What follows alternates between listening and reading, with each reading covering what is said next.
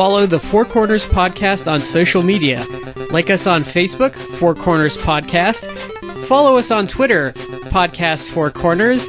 And check us out on Instagram, Four Corners Podcast. You can also subscribe to us on iTunes and Stitcher. Don't forget to leave us a 5-star review. I want to take this time to apologize to the television audience for what they're about to see.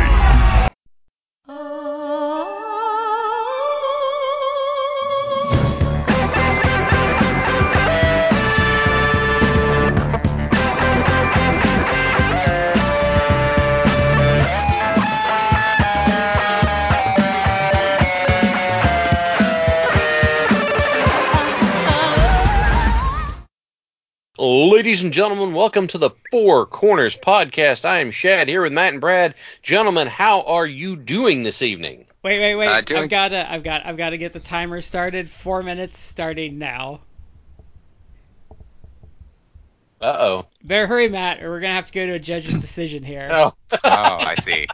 Yes, folks, we are, for this episode and the next, we're on the round system. We're doing it all British rounds. Because we're bringing rules back to podcasting. Yeah. Rules. Somebody kill me, please. So that kind of answers how everybody's doing, right? And, you know, Yes. I'm doing quite well, Shad. I'm glad to hear it, man. Shad, I won't say your neck of the woods because I wasn't in Kentucky.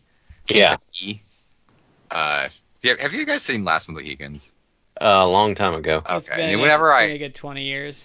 Yeah, it's probably the movie came out like 25 years ago. Whenever I say the word Kentucky, I just want to say it like Willem Dafoe. Not Willem Dafoe. Who was that? God, who's the dude? Oh my God, I can't even. Daniel Day-Lewis. I just want to say it like he does in the film Kentucky. It has this weird like pronunciation. Yeah. Anyway, I was in Appalachia. I was in the outskirts of Appalachia. I was in. Okay. Matt, I got to do this. West Virginia. I got to do this. It's Appalachia. Appalachia? Yes. It's Appalachia. If you want an easy way to remember it, an easy mnemonic device is say it right or I'm going to throw an Appalachia. Okay. Appalachia. Yes, because John Kennedy screwed it up for everybody in the 60s. I swear, it drives me crazy because they're like, oh, are you from the Appalachians? And I'm like, no. From the Appalachians? And like, oh, you say it wrong. It's like, no, you say it wrong. Anyone, you shouldn't trust someone with a really thick Boston accent or New England accent. Yeah, you should not. We choose to go to the moon in this Ticard. I was in Appalachia. I don't know. I was in West Virginia. Yeah. We actually went to this place that was styled after Bavaria, like Munich, Bavaria type of Bavarian architecture culture called the Bavarian Inn. Kind of like we were supposed to go there as like a nice relaxing getaway after having moved because our house was finally finished, but it wasn't finished in September. So we're actually going to be moving in like 2 weeks. So it's a nice relaxing vacation, mini vacation before the stressful packing and boxing and everything up. Sure, moving. Sure, I understand that. Well, you have another it was fun. box on the way to your. Oh yes, thank you. Yes. I have to resort to having folks like Brad send me the toys that I'm looking for because I can't find them here. What, you don't just want to look on eBay? No, I don't want to do that. It didn't even take 2 days to sell all those Cobra Troopers I kept. So, Matt, I hope that your time in the Appalachians was nice and quiet. It was nice. It was peaceful. Yes. There was a lot of country around. It was nice. It was relaxing. I felt refreshed. Well, that's excellent. I'm really glad to hear that for you. Mm-hmm. There's no Bourbon Trail though. We were too far up. Well, yeah, that's the Bourbon Trail's not in the Appalachians. It's in the Bluegrass region. But yeah, I'm telling you, man, you get up this way. We did try. So this is a brief side story. We did try to go to a distillery. Yeah. In the area, and I put it on the GPS and we arrived, and I swear to God, it's in some dude's like garage. And so we literally like pulled in and we realized, oh no, like this is in like a dude's garage. I'm not even making that up. It's like it was like distillery this way with a sign, and it's like the dude's house, and its garage is like the distillery. And so we were like, no, I think I've seen this movie. It's like, I don't want to be in Hostel 3 or Hostel 4 or whatever hostel they're up to now. I'm like, no, we're leaving. And the weird thing is that it was actually a highly rated distillery. It gets like 4 stars on Yelp. Well, you need the proper old school bathtub to get the flavoring just right. Yeah. Y'all reckon you want some of my whiskey? I make it real fresh. I just skinned the squirrels this morning. My athlete's foot has been extra ripe this year. Should be a good batch. You know, them revenuers don't get up this way these times. Oh shit! Anything where you can use revenuer is always amuses me. Yeah, okay. All right. Well, I'm glad you had a good getaway, and I'm glad we could drop revenuers in. We're off to a great start. Let's get our shout-outs taken care of. The first one's going to go to Collar and Elbow, collarandelbowbrand.com. Use the promo code 4CornersPodcast. That's the number 4, capital C in Corners, capital P in Podcast. Save 10% off your order. They're doing a October promotion right now. If you use Spooky20, you get 20%, and Spooky20 and our promo code might stack. You may want to check, but it's worth a look. And we've got another shout out to take care of, don't we? Yes, that would be to Orlando Colon, the true warrior of wrestling. Was he in the Warriors corner? I don't know if he would be approving of these 2 shows that we reviewed, but oof. Yeah, and I get it. Gee, okay. So, Brad, why don't you give us a little background on what in the world we're talking about? So this is we're doing the American Wrestling Federation, which existed for about 3 years in the mid 90s. I guess the guy that owned it started it was Paul Alperstein. Is that how they said it on air? I think that's right. So I don't really know much about him. I know that this is kind of that era where any fly-by-night promotion could get a TV deal. See previously Herb Abrams. Yeah. Yeah. But so this is like a weird promotion where it's obvious they put money into it. Yeah. Like a lot of money into it. Like the first thing you're going to notice if you watch these shows is the production is like WWF quality production. It's actually shockingly good. Like there were some of those promos where like the logo's like doing weird things in the background and it looks super cool. Like the logo's like coming apart and coming together. And yeah, I mean, this was the era where I think it was a little bit before it really blew up, but ECW was around this time as well, because we're dealing with 1995, 1996. Paul Heyman would have killed. He would have murdered someone to have the production values of this.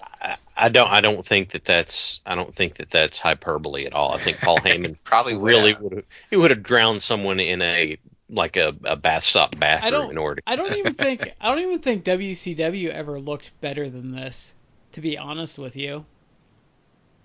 I thought Nitro had good production values, but Nitro they had some kind of fun gimmicks as well.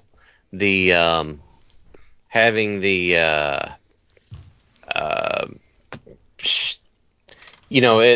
having the corner cam and that sort of stuff was a nice little touch. WCW did that, but they didn't have it mounted there. They would have a cameraman standing there. But I mean, it does. I mean, I'd say this goes blow for blow with the Raw we watched last week. Oh, okay, yeah. You ain't got to go far to get me to agree with that one. So, like, my takeaway from this, and I said it to you guys, the AWF to me is kind of like if someone made like a 5-star hamburger, and then as their last step, they took the beef patty out and they just put a giant turd in there. That's kind of like what the AWF is. It has all these nice trimmings, but then you get into like the meat of what the AWF is, and it's a disaster because so what they did is they decided they were going to take the World of Sport round system. Oh, So if you're gonna pay attention to this, so a regular match is 3 rounds, well 3 4-minute rounds. Then if it's a championship match, it's 12 4-minute rounds. So if you ever watched World of Sport from like the 60s or the 70s, it works, but that's with guys that were trained to like work that system, and it's a much more ground-based technical style, working holds and stuff, and round systems make sense when you're doing like a super mat-based style. But then this promotion just has like, I would liken the roster to, it looks like someone went through the WCW and WWF house cleaning that spring and just signed all of them. it does look that way. It's predominantly those two, obviously, but it's not just them. There are people here. If you actually look at the entirety of the TV tapings or the shows that actually, I guess, aired, it's literally people from everywhere. It's people from AWA. I see some people who are in like USWA. Like it is the craziest hodgepodge of workers I've ever seen. And it really doesn't even make their roster construction really doesn't make sense, to be honest with you. Because so if you're wondering like, okay, so who's the top stars here? Well, Tito Santana is your top face, and Bob Orton Jr. is your top heel, and then other movers and shakers. Slaughter's kind of the face of it, to go with the whole America aspect of it. Yeah, and then Greg Valentine and Tommy Rich are kind of in there. And I guess Coco Beware. Yeah. So we kind of introduced this, and I didn't write down the play-by-play guy's name, and I should have. I didn't either. Was it Mitch like Catcher or something like? Here, hang on. I'll try and find it real quick. The color commentator is Terry Taylor, who is not good at commentating. Boy, he's not. No. Terry Taylor is trying so hard that it comes on so strong, it's exhausting. And he never lets up. And they do, not this episode so much, we'll go into it next time, but they do a really bad time of like reinforcing the round thing in episode 2. By the way, the guy's name is Mick Karch. Mick Karch. Okay, I was close enough. He's okay, but he's not great. I think that's a very good descriptor. He you know what he reminds me of? He reminds me of like a prototype Mauro Ranallo, like with his voice. He had a good voice, but he didn't exactly have the best cadence and terms and that sort of stuff. He didn't really have material either. Yeah, he needed polish. Yeah, so we kicked this off with Tito Santana versus the Ultimate Destroyer. The Ultimate Destroyer looks like he had nothing to wear and raided like a pajama closet. Ultimate Destroyer looks like a guy on an indie show that they realized we've got a spot we have to fill. Everybody dump out your bag and find what he can wear. That is exactly what it looks like. And he gets a spot in the title tournament. Oh my god. And he's got this weird striped singlet going on and a mask that doesn't match it, and they're saying he's 300 pounds, and I'm like, he's not 300 pounds. No, they played even faster and looser with size stuff in this than anywhere else, almost, it seems like. So I don't know who he was, but he was obviously, I think they put someone decent under the mask, because I thought this opener was okay.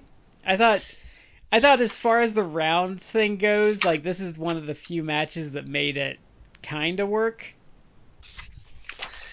I'm looking at my notes for the first show, and this is one of the two best matches, I think, on the first episode. I actually agree. Yeah, it wasn't that bad. I thought Tito actually looked still pretty good here. Yeah. And did they like sweeten the crowd? Because the crowd seemed, I'm gonna say like hot. They seemed at least like into it. So maybe they were. If they weren't sweetened, maybe they were like instructed. Oh yeah, you guys gotta cheer real loud. I think according to a Cornette story, they are paying the crowd to be there, and I think they're giving crowd instruction. But like, I don't know if they sweetened it because the crowd was moving a lot. Because I wondered the same thing, but the crowd always seemed to be like animated to some degree. Yeah. That's true. It's a the crowd is really, really active. I had that in my notes too. I'm like, wow, they're really hot.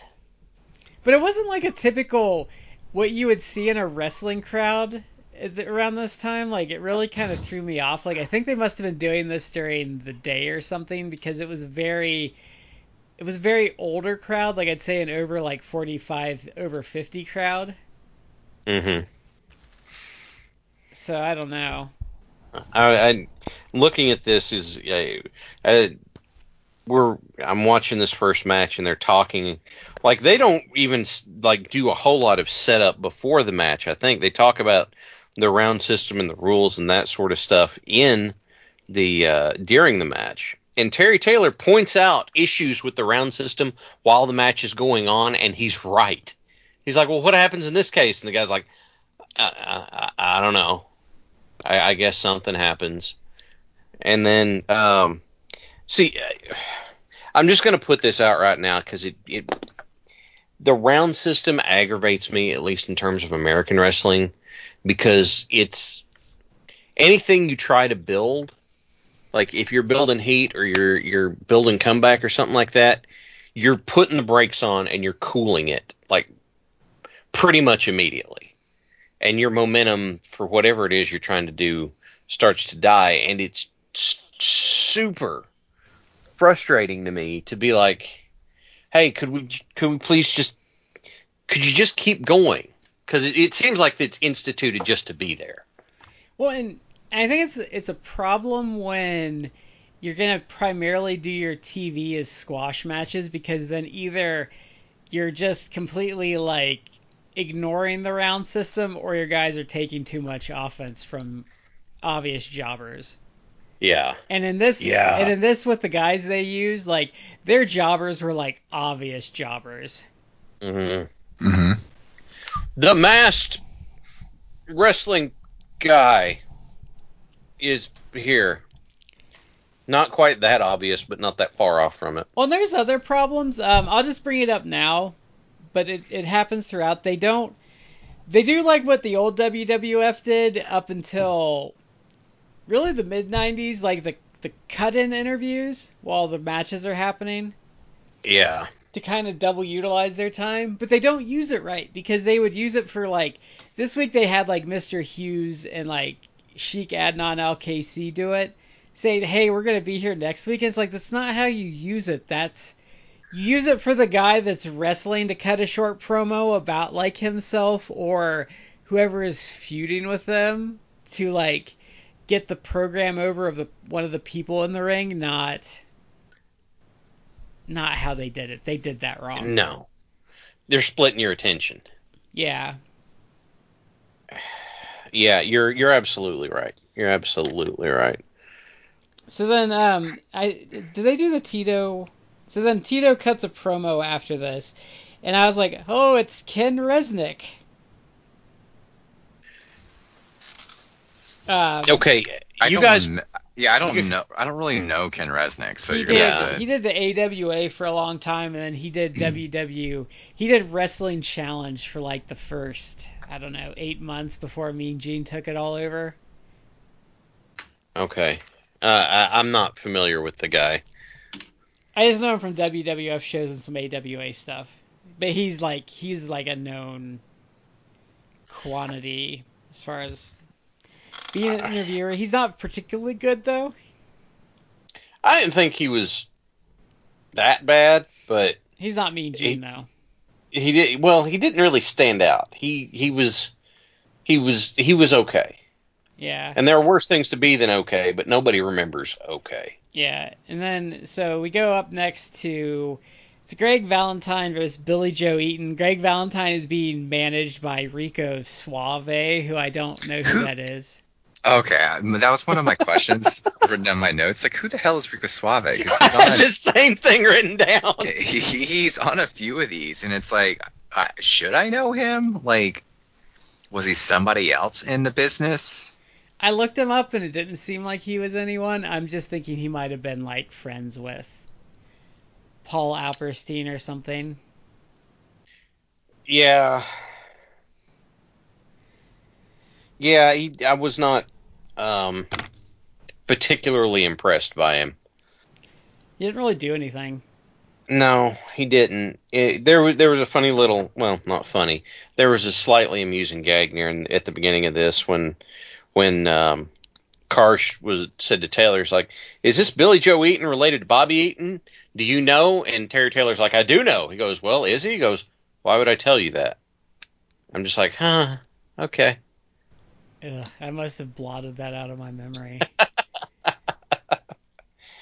Yeah. So this is where this is the second match, and you can already tell the round system's a mistake because, like, Greg Valentine's playing lip service to it, but he's not working as good of a match as he could be. Like, he's trying to he's doing like basic limb work for a lot of it to kill time instead of just like beating the guy up. I didn't know why he was working the arm when he uses the figure four. Because when you watch this stuff in like the 80s or like the 90s to mid 90s, and Matt's gonna know what I'm gonna talk about here because he's probably seen it happen with a booking change. You get like an old guy that's not up with the times and stuff and still thinks it's like 1979. It's something you'd probably think Jim Cornette would do now, where then their idea of like wrestling is you work the left arm for most of the match. That's what. Well, first of all, Valentine was working the right arm, but you remember when we had Duke on? That's the exact thing he said: is that all these old timers they want to do is work the arm. He goes, "What are people going to remember? What are they there to see?" Oh, I'm not. It's like, oh yeah, I saw this show last night, and the guy worked the arm for 10 minutes. Let's go buy tickets. It's like, come on, at least feed into the. If you're doing finishing with the figure four, at least feed into that. Work the leg. Like, you'd see that when George Scott took over WCW for those couple of months in '89, and it was a total fiasco. You'd see stuff like Luger trying to work the left arm and crap like that, and it would suck because it's boring. Yeah. Especially if it doesn't figure into your finisher, or if it doesn't figure into their finisher. Yeah. If it figured into your finish, or it robs the other guy of being able to do something. If I was working the arm on, if I was working the arm on like Diamond Dallas Page, the story is that I'm trying to keep him from being able to put the diamond cutter on correctly. Or like a Von Erich. Okay.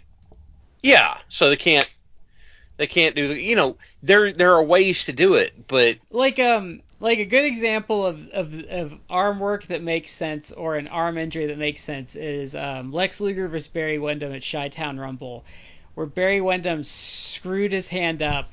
Actually, I think his hand was bleeding, and then he couldn't do the claw, and he couldn't do the superplex because he couldn't hook him to do it, and then the match turns into him trying to like fight through it to get his finisher and losing to Luger because he hurt his hand that like took all of his big guns out of the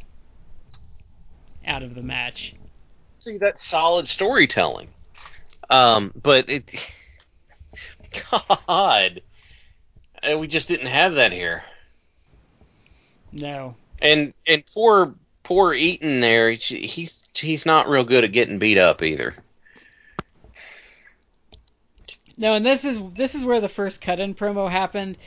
It was Chris Adams kind of talking about how he's the most experienced at this and he's going to wrestle next week. And it wasn't a very good promo, but this is where the cut-in thing happened, and I was like, this is not the right way to do it. Yeah. Yeah, pretty much. So They're I think Valentine wins in round 2, or does that even make it to round? Yeah, I think he got it. Yeah. Because as we'll discuss when we get to the second episode, it's like the first couple matches they kind of did pay, at least this first episode they paid lip service to the round system, and then it all went out the window because it's like, who cares? Yeah. Yeah. So I think deliberately they went to the second round because they need to go 20 minutes for Valentine to warm up. But he can't go. But does that work if it's not 20 minutes consecutively? I don't know. The second round went by they're like, okay, here's the second round, and then it ends. It's just like they were burning time and be like, oh, we're gonna have a second round, and then Valentine's like, I'm tired of this. It basically was like, okay, we went to the second round to prove that there are actually rounds. So I showed that you have a gimmick going on here, and then it's like, boom, it's like, I'm gonna go home.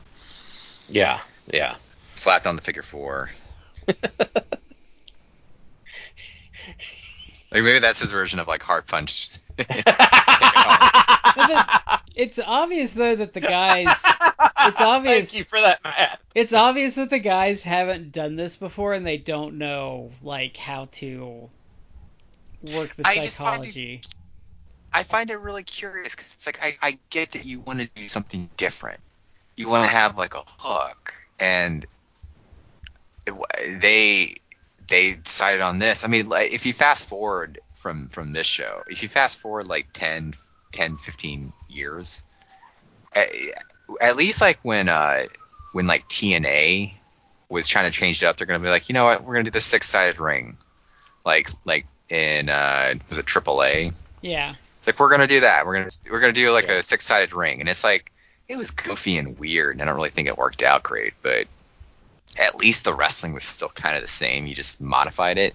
This is okay, we're going to do the round system, and it's like, well, why? Because you don't live up to the gimmick. Because the thing about the British, I haven't even seen that much British wrestling, but I have seen some World of Sport. And you're right, Brad. The whole concept behind it is that you work the rounds because you're doing this quasi, it's kind of like a work shoot type of thing. It's not really, but it's you're supposed to be focusing more on the technical aspects. You're making it seem like it's an actual combat sport presentation, mixed martial arts or boxing, whatever. You're supposed to be showing it's that, but this doesn't work like that. They're just in these first 2 matches, it's all first 2 episodes, it's all squash matches. Why wouldn't they do So what am I supposed to do? Go 3 rounds with a jobber? Why wouldn't they do the UWFI thing where maybe you only get so many rope breaks, and if you do illegal moves, you lose points towards your rope break. Why don't you do stuff like that? At least something that you can explain that's not so foreign to people. I don't know if you caught it. It was because it was a throwaway line in the commentary, but maybe it was when they were transitioning this match or the other match to the rounds. Maybe it was Terry Taylor or somebody. One of them actually said, "Oh, but the ref is actually paying attention. They're going to score each round if we don't have a clear win." And it's okay, that. Okay, that is the concept of the round system, but again, it never comes into play. No, it doesn't later. happen. From the results I read, there are decisions later. Oh, I was going to go back to Matt's point. The 6-sided ring was visually striking, and you immediately knew which company you were looking at when you saw it, and it didn't inhibit the regular wrestling styles of the guys doing it. Actually, they still did the same thing. The X Division guys, because it gave them more. Well, apparently the 6-sided ring was harder, and the ropes were always tighter because they were stretched. You had to. It was tightened more or something like that. So it really helped them but it didn't actively inhibit anything. You're going to hit the ropes. You're still going to go towards the ropes. You're not. It's not like, hey, I'm building heat. Ding, ding, ding, round break, and I'm like, well, if the whole thing about this is like I'm working the ribs or something to so he doesn't have his wind, so he can't catch his breath. Now we have a break where he can catch his breath. What am I? Yeah. It inhibits the regular working style. Is my problem. Sorry, I was trying to agree with you, Matt. It's just ponderous how their execution of it's just ponderous to me. Mm-hmm. Yeah. So up next we have Tony Atlas for Sonny Rogers. I didn't even realize this was Tony Atlas at first. He looks way different than what I've seen him since then. Yeah, this was not good. This was actually, but this still played lip service to it because they made a big deal about Sonny Rogers like surviving around, I think. And but this wasn't. This is like where I think this is where I knew like they had made a horrible mistake with their rules. Yeah. There was. Go ahead, Matt. I just wrote in my notes, like, I was so confused as to why the jobber made it to round 2. He had decent offense early, and they had him last to round 2 against, because this was Sonny Rogers. I don't know if we'd seen Sonny Rogers anywhere else. He seemed pretty okay, but Tony Atlas is like twice his size. Well, and if you're gonna use Tony Atlas, people want to just see Tony Atlas chuck some jobber like a lawn dart, not do what they did here. Yeah. Right? And so we've got all that. It was so weird to the point that until the second round, I had a note here that said, who's the actual heel in this? Because Sonny Rogers seems like he's having to work underdog so much in this match that he's just flinging stuff at Tony Atlas. And then Tony Atlas gets a hold of him and starts just, destroying him. I'm like, who am I, like, who am I booing here? Oh, okay, now I get it. But it took us that long to get there. There's also a Johnny Gunn cut-in promo, a.k.a. Tom Brandi, a.k.a. the fake Patriot, about how he'll be there next week, so be excited. I forgot about that. Sal Sincere, I think. Yeah. Salvatore Sincere. His promo there it was is. terrible, by the way. I think he was the one, the target he was the target of the first promo where I heard the word jabroni. Mark Marrow on Raw was saying something. He's like, and I'm supposed to be out here against some jabroni named Salvatore Sincere. And I was like, jabroni, that's a new word. And then, like, years later, you heard it everywhere. And it's like, oh, The Rock invented it. And I'm like, no, not remotely. That's where Tom Brandi sticks out in my head. No, I think Shiki was saying that back in the 80s. He probably was. I just didn't hear it. Somewhere around that time, also, Rogers takes I think Atlas was doing it looked like it was going to be a back suplex into a front throw, and he pitched Sonny Rogers like right onto his tailbone. I just swerved. Speaking of has-beens, why wasn't Shiki working this show, man? I don't know. It's 95. Was this... Well, Adnan was there. Was Shiki still getting the WWF money after he might have been the Slaughter story? Yeah, because remember he was there managing Rikishi when he was the Sultan, so maybe he was still on payroll. I feel like by mid '90s, like he had already reached that point where he was like not really mobile. Oh, it was by the early '90s. Remember when he was like Colonel Mustafa and how terrible he was? Yeah. They were. I think they just liked having him around, so they kept him on the payroll. I imagine, just for the office hijinks. Yeah. So then up next we have they introduce Paul Alperstein, who is the real life like owner, as like the company president, and he talks about like the rules and stuff, and he made a cardinal sin that Herb Abrams made, and he put himself on TV because he was not good. He kept not looking at the camera too. Oh, it was Like, awful. oh, so bad. And like their justifications, like it's like they're like taglines. They're bringing rules back to wrestling. And it's like, but this was never a rule of American wrestling. Yeah. In somewhere in one of the shows, and I can't remember which one, they said, "Oh no, this is the most innovative company." I'm like, "You're innovative by bringing back the old stuff." Do you guys know what the word innovative means? They do not. They also well, and then they were like though. I don't know if Terry Taylor said it or Alperstein said it here, but they were talking about how they were going to be popular in other countries, and it's like, you named your company the American Wrestling Federation. Like, I don't think you're going to be like advertising that overseas. I don't think so.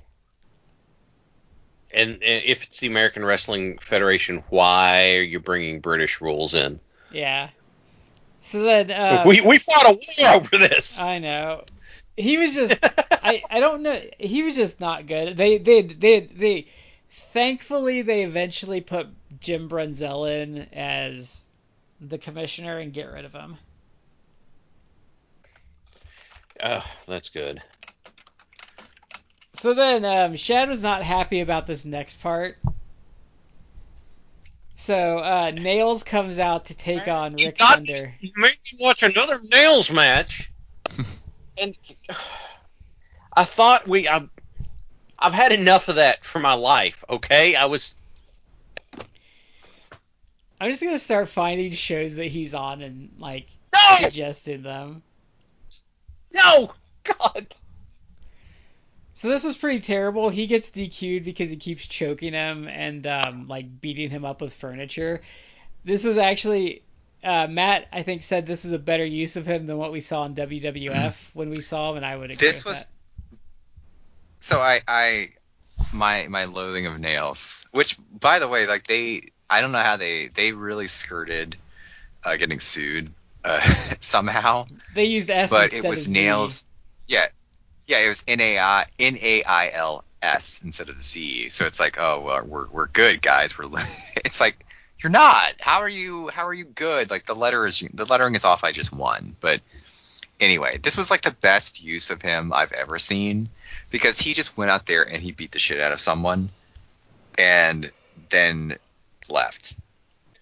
And honestly, like, he was terrible. You were never going to get a good match out of Nails. I don't think I've ever seen him in any match that came even remotely close to being like decent, let alone good. No, not But even if you as didn't Kevin have Kelly. if this was like 2020, I'm not going to necessarily say like the WWE, because they can't seem to really book people well anymore. But if this was like just the Indies or like AEW, something like that, if you just had a dude go in there and week after week just destroy people, he would get massively over. And as long as you didn't know that he was absolutely terrible, like you would be fooled. But he just went in there and he beat the shit out of Rick Thunder. And the thing that I was stunned by, like at the end when he just was going crazy, he chucked a stool at a man's head. Yeah, I know. And he clocked him with it. He did. I'm like, how did that get? I don't think that was gimmicked. No. But he just clocked, and he literally, folks. I mean, it's like a little footstool, but all. It's not gimmicked. The dude is like, so you see the camera angle is you see the dude like on his hands and knees outside the ring because Nails has been like attacking him, and you don't see Nails. All you see is just a stool being thrown, and next thing you know, it's clocking the dude right in the head. And It is. The guy like sells it or is legit injured. I don't know. And then Nails starts beating him with a chair. And then he gets like an electrical wire and just starts choking the dude. And it's honestly, it's the best thing Nails has ever done. I say that without hyperbole. It's the best thing he's ever done. And it wasn't any good, but it was still like, again, if you didn't know who Nails was, if you had no concept of him, if this was just like existing in a vacuum, you would have been like, holy shit, this dude's crazy. Like, he just beat the hell out of this guy. I want to see what they're going to do with him next. And if every week you booked him to go in there and destroy someone, some poor jobber, like, he would get massively over. But it would not have sustained because he's Nails. Yeah. He's terrible. Well, like, Goldberg did that, but Goldberg kept like improving, so it built well. Nails didn't improve. Well, Goldberg could at least Goldberg could at least do things that weren't chokeholds. Yeah. And Goldberg had charisma too, which helped a lot. Yeah. Goldberg looked like he was going to walk through people. You know, I didn't. Nails looks like he's going to spit on people while he's talking to them. I didn't write down where the Mr. Hughes cut-in promo was, but he cuts in at some point, and I was just like, great, like, you have like 3 redundant guys for each other, because if you have Nails, why do you need Mr. Hughes? And if you have Mr. Hughes, why would you even bother with Nails? Because I would take Mr. Hughes over Nails. Yeah. I don't even like Mr. Hughes, and I would take that. Yeah. I don't like him either. I'm just saying, like, he can at least do things. He can do things and stuff and things. I felt bad for Rick Thunder in this, because, like, the dude, at least, he looked more like he belonged in a wrestling ring than a bunch of the other jobbers we've seen so far.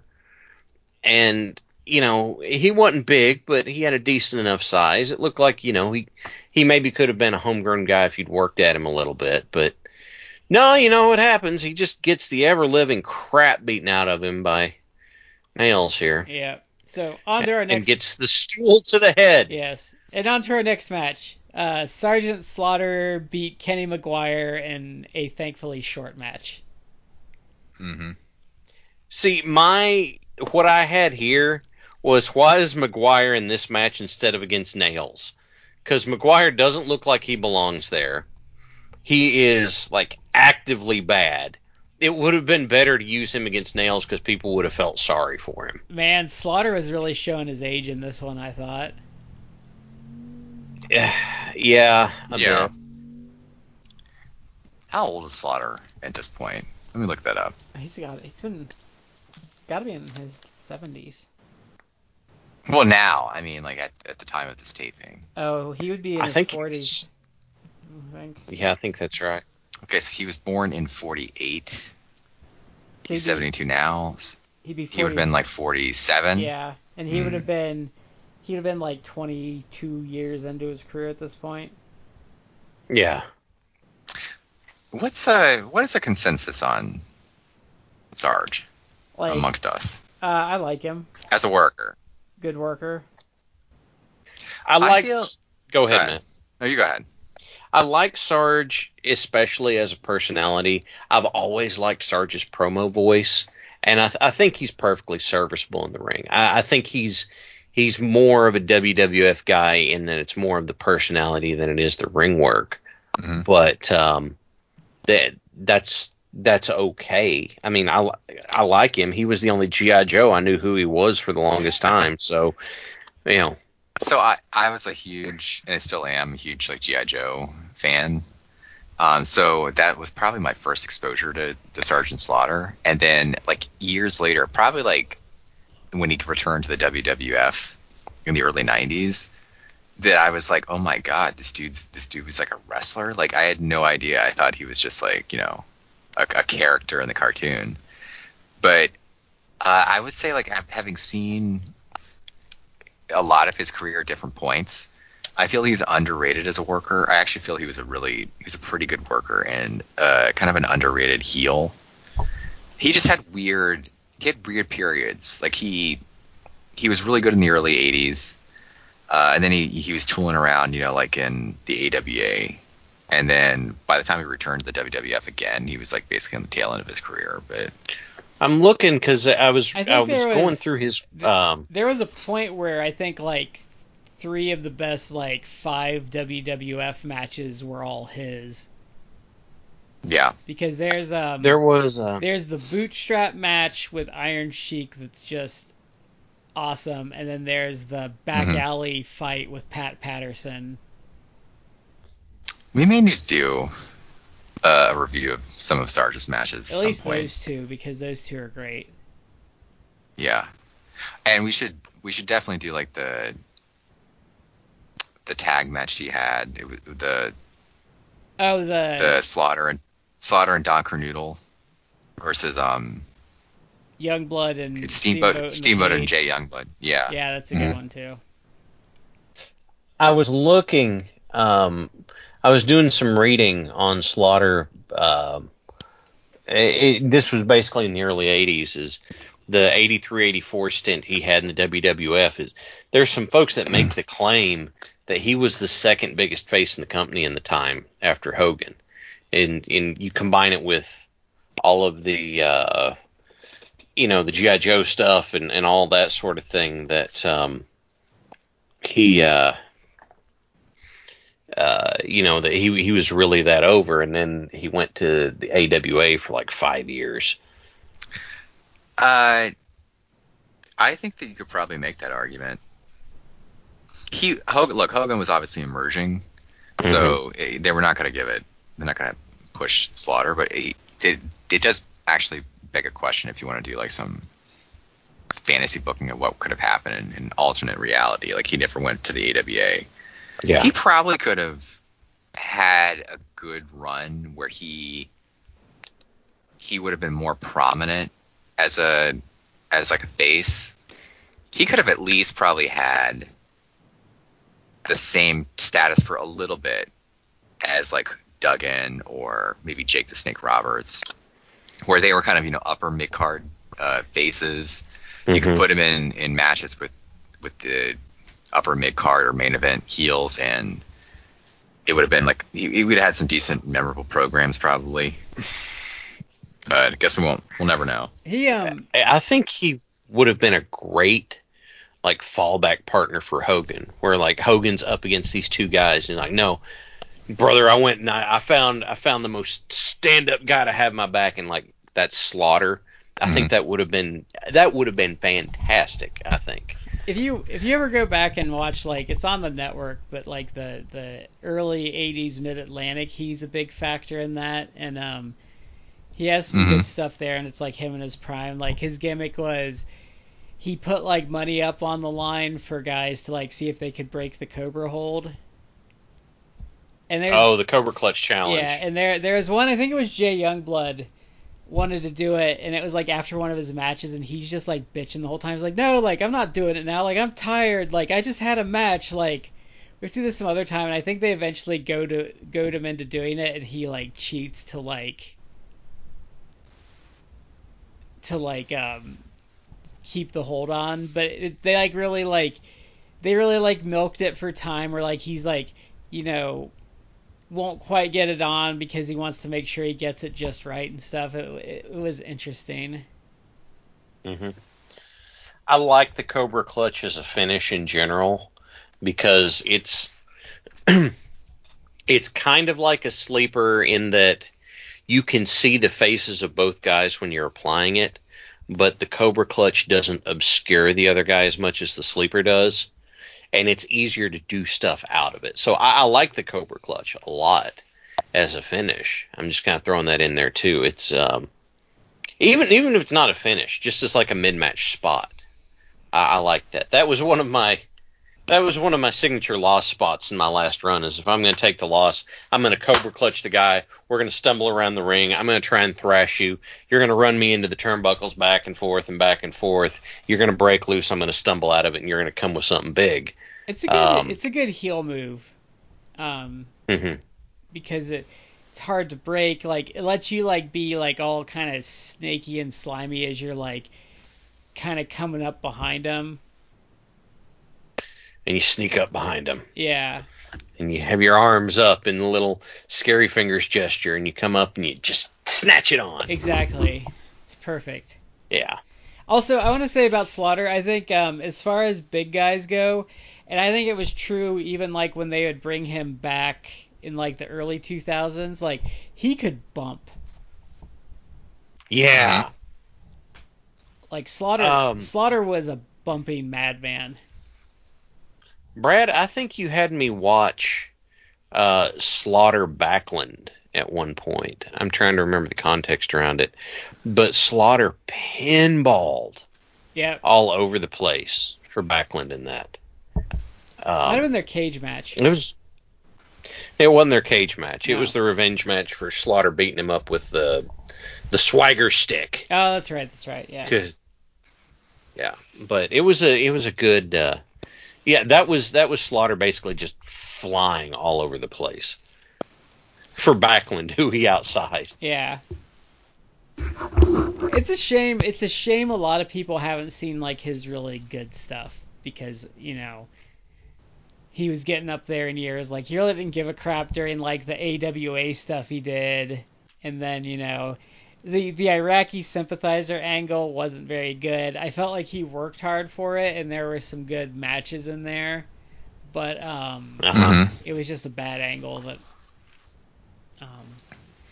if you ever go back and watch the TV from that, it gets so much time. Like, it's not that it's a bad angle; it's that they like beat you over the head with it on TV. Like he's getting like feature interviews, like matches. It's everywhere. Yeah, it's clear that like Vince wanted to drum up controversy. Yeah, I don't like that. That's how it happened for him. And it was bad. It was a bad angle, and obviously he was just transitional. But as a Slaughter fan, I am happy he actually got an albeit brief world title run. Yeah. Yeah. I remember one of the short little spurts that I ever got to see of wrestling on TV. I remember the little spot they did where I think Hogan had just won the title back. He goes into his locker room and there's a fireball, and supposedly Slaughter had like flamethrowered him in the face. Yeah. Which is such a goofy ass angle. Because Hogan gets him back and like fireballs him at like the I think the Kuwait show they did. I think that's right. Also, I want to say Sergeant Slaughter is an underrated WWF commissioner. Yeah. I agree with that. Because he was an early, he was like the first real feud like DX had. Was Commissioner Slaughter versus DX. Oh, yeah, that's right. When did he step down that's as true. commissioner? Was it 98? I think it was 98, and he passed it off to Shawn Michaels. Okay. Huh, interesting. I don't remember 98 very well for WWF outside of a couple of things. Yeah, I really don't either. I remember like the Austin Taker stuff from the summer that I thought was good, like when they won like the tag titles and then like Kane and Mankind beat them, and then the SummerSlam 98, which was good, and I remember stuff like that, but there's like other things I don't remember as well. I was way more into WCW at the time, so my memory on that's also spotty. I do remember my favorite one was from '98 is the Nation of Domination thing. I think that when they did this on a Tuesday Raw, and Rock gives them all gifts, and they all get Rolexes, and then he gives Farouk that giant picture of himself instead of a Rolex. Because he said it was better than the Rolex. Yeah.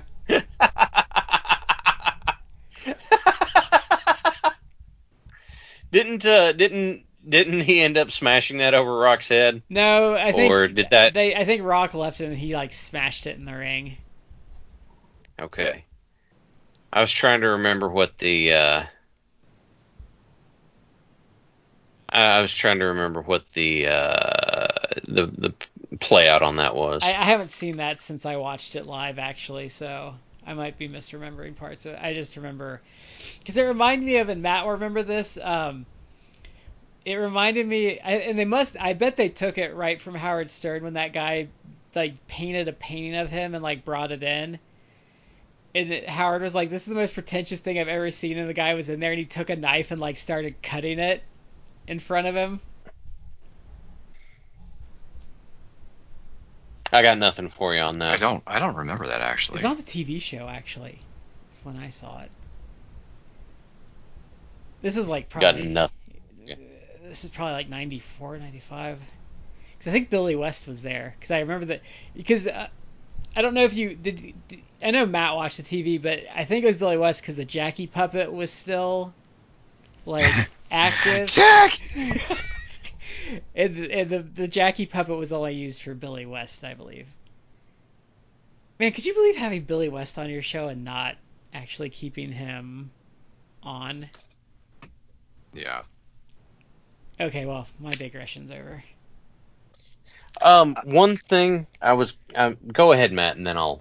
I was gonna say one more thing about Slaughter. This was just from friends of the show, the Fully Posable Boys, Scott and Jeff Toon. There's an upcoming Sergeant Slaughter action figure. Yeah. That's being put out by Action Force. I don't even know what that is. I guess they do toys, but it's like coming out. Aren't those like the knockoff, like generic GI Joes?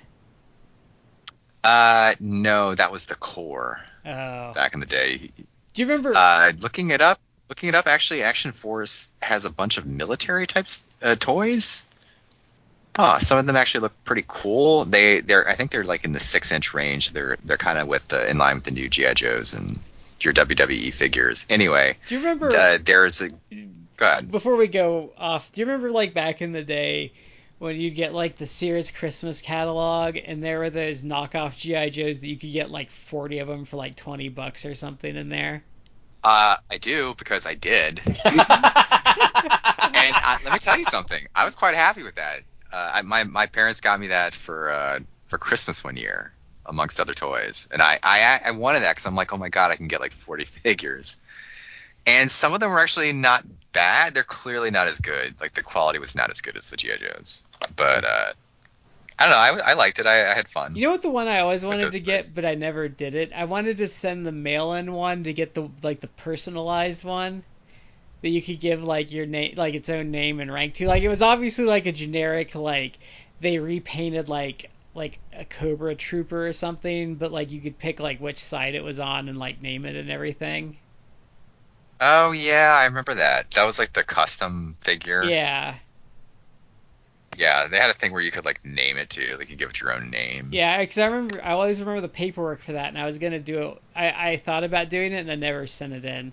The only thing I ever got mail order wise for a toy was I got for Transformers I got Reflector, which was if you ever watched the cartoon, was the camera. See the Oh wow! It was the camera that split that into 3 guys, and I still have the toy for that at my parents' house, but that's the only mail-in I ever got was Reflector. You know what like blew my mind is that I finally watched the Toys That Made Us episode on Transformers, and I guess I never realized that they basically just like they took like I don't know like 3 or 4 different toy lines yeah, they did. over in Japan and combined them into like one toy line. Yeah. And so everything that we know is like Generation 1 Transformers. It's like, no, this was all just like crap that they had cobbled together, like 4 or 5 different lines. Because Skyfire is a straight up Macross toy. Yeah. And if you see the toy, it clearly is like a Macross. If you're familiar with Macross at all, it's like, this is, as a kid, you're not, but as an adult, it's like, well, this was clearly it. Yeah. Yeah. Just to go, I'm gonna drag us kicking and screaming back over to the match itself. Just something I wanted to put at the end of this is the way this match ended. I am fairly certain that Slaughter was so annoyed with what was happening that he called this finish early. He was like, "No, we're just going home now," because like this McGuire guy was bad. He looked bad. Not only the gear looked bad. The guy looked bad in general. It ended so fast. I was like, I'm about sure that Slaughter's just like, no, we're done. I'm not putting up with you anymore. Heart punch, take it home. Pretty much, yeah. I mean, we laugh. It's a good running gag, but yeah, I'm pretty sure that's what happened. This match just made me sad because it was really like, wow, Sarge really is looking like, because even in like that last WWF run, like you could tell he was getting up there, but he still had some of it, and this he had none of it. Oh, you don't remember his legendary feud and match with Al Snow because he didn't want Al Snow in the WWF? Yeah, but that was decent, wasn't it? It was short and almost nothing happened except for like Slaughter put on the Cobra Clutch, which of course whoever's commentating at the time was like, oh, this has never been broken, and then Al runs him into the turnbuckles for breaking. It's like, oh, I guess it's been broken. Yeah, he did like a random. He teamed up with Rhino to like take on La Resistance like on a weekend show. Like he would pop up randomly here and there Yeah. and still bump pretty well. I think he did that until like the mid 2000s. Yeah, I think you're right. But anyway, yeah, I think he was just pissed at the end. He's like, no, we're done. They really And then crammed this a lot feats. of matches into this show, by the way, because we still have one more. Yeah, we do. So this is Coco Beware versus Bobby Bradley, who is probably the best of the jobbers. Like, I was telling Matt before the show, like, if I was actually inclined to like not just use like the name guys, I think I might have actually pushed Bobby Bradley like as a low card guy that gets some wins. I had the exact same thought. Bradley's the only one that seems to have like an idea of what he's doing. Yeah, like he seems like he's a legitimate pro wrestler, not some like homeless guy they gave like some tights to and said, "Hey, you want $20 and a Big Mac?" It's like, well, yeah, or they didn't rate a local wrestling school. And it's like, hey, we need people to be on TV, and like, oh, I'll be on TV. It's like, okay, good. You are going to, yeah, you're gonna go out there. Well, that's next week. Won't bring that up now. Honestly, like if you watch old WWF TV or old like WCW TV, like the jobber situation can get pretty dicey pretty quick. Yeah. Like you might run into like good ones. You might get like a George South or like a Randy Barber or like the Jeffers who are like legitimate indie guys who are gonna do it good, and then you might like run into like any number of other guys. Yeah. Yeah, that's true. We've talked about some of them in past episodes, I think. Because sometimes I think it's just like some local firefighter they gave like tights to and is kind of athletic. I don't think you're wrong. Yeah. Ugh. Anyway, so Bradley versus Coco Beware. And Coco seems And like he could give less of a shit. Well, but he even with that being the case, dude he could still move. He was still His Ghostbuster looked good at the end. Looked like he. Oh, it looked so good. Were there ever any stories about that being hard to take or anything? Or I don't think so. I don't think there's ever any complaints about Coco as a worker. I think it was always about him being a problem, as he got with his with his demons. Gotcha. Yeah, that Ghostbuster looks so good, and it's so hard to find people that can do a brainbuster that looks that good. Like everybody's brainbuster just looks like a vertical suplex. Yeah, I liked Eddie's. Eddie fell into it sometimes too. More in the WWF. So, His looked good in WCW. I'd have to go back and watch some of those, but this one was okay. I think we had the round system come into play again here. Yeah, I think it played into almost every one of these matches other than the Slaughter one. Yeah, the Slaughter one was quick. Well, it didn't play into the Nails one at all. Oh yeah, that's true. I forgot. I've been trying to mind wipe the Nails one since I saw it. And here you are trying to find more to subject me to. So, I mean, if this is the first match of your new company, my problem is that there's very little here that's compelling. There's right? nothing compelling on this show. Well, I mean, Yeah, it's got recognizable names, which is fun. No, but I mean, like, let's pretend like we're a bunch of 14-year-olds in 1995, and this comes on our TV, and let's say we like wrestling, but we're not one of those people that, oh, this is wrestling, so this will automatically become appointment viewing, even if it sucks. Like, let's just say we like WWF and WCW. Like, what would compel you if you watched this show as a 14-year-old? What would compel you to want to watch it next week? Like, what did they give you on this show that made you like want to come back?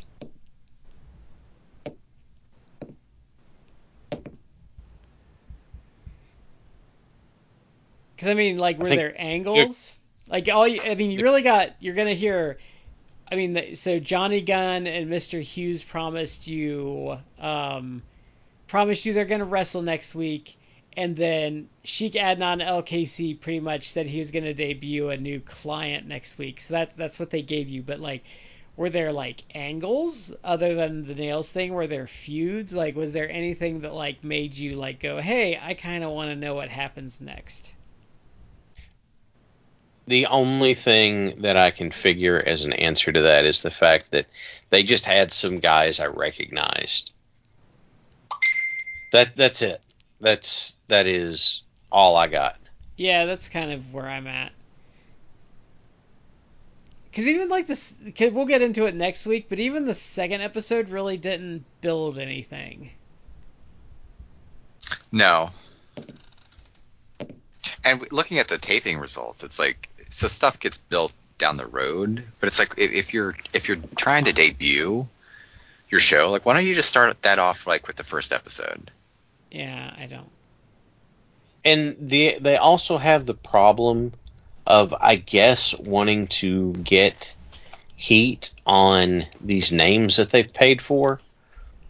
But guys, they already have names that you're paying for, so why are you feeling like you need to build them up? Yeah, they're already built. That's the point. They're already built. But especially like if you're a new company, like what you need like a reason to come back. Like why not have like Coco Beware getting interviewed after his match and like Greg Valentine and like Rico Suave like mess with him and then have them like agree to wrestle next week. And then you have a catch. Yeah. Well, yeah, we did not have a catch. This was like watching a T-ball game. There was no catch. Yeah. And it's something Shad and I watched recently. I don't know if we talked about it in the show, but we were watching a Bobby Eaton versus Bill Dundee match from Memphis that had Jimmy Hart and Dutch Mantel like essentially handcuffed to each other at ringside. And it just popped into my head like thinking about how the show had nothing compared to, and then that kind of popped in, and I was thinking about, well, that match had a lot of like layered storytelling, and you kind of wanted to like go looking to see if there was more to that because they told like in like a 10-minute match they told like so much story that you were like, wow, like I kind of want to know if there's more. There's so much going on in it that the story is going to continue. And it's like 2 or 3 stories like crisscrossing and like kind of touching on each other, but they might go like in opposite directions. Like it's just, and this is just like nothing. It's just like it's kind of like this is like a show full of empty calories essentially.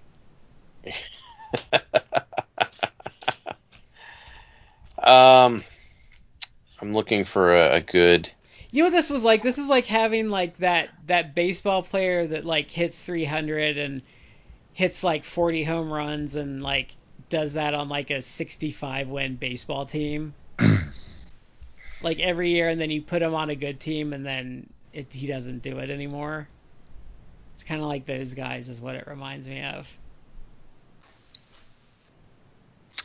Yeah, I'm sitting here thinking, and it's like the production values for the show were so good, And I even though it was like cast off talent, like they could have done a lot more with this. And then I'm just thinking like other shows that we've reviewed over the past year, like think about like GWF. Like GWF at least had storylines, and they had like things did progress.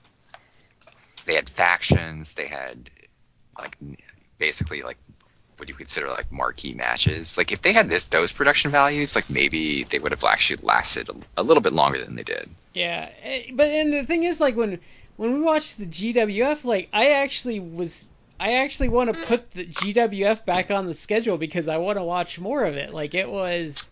Oh, I would be down. I think we barely scratched the surface. Yeah. We didn't really even touch that much with the cartel, the Rip Rogers stable. Yeah.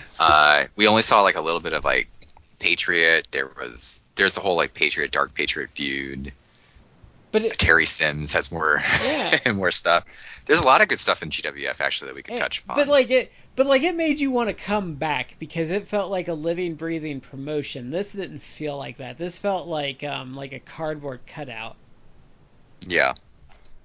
And I think the problem is I think what the problem with the AWF is, and what I kept coming back to while I was watching it, was they needed a wrestling person to like make the decisions and say like, no, this is that's a great way to put it, actually.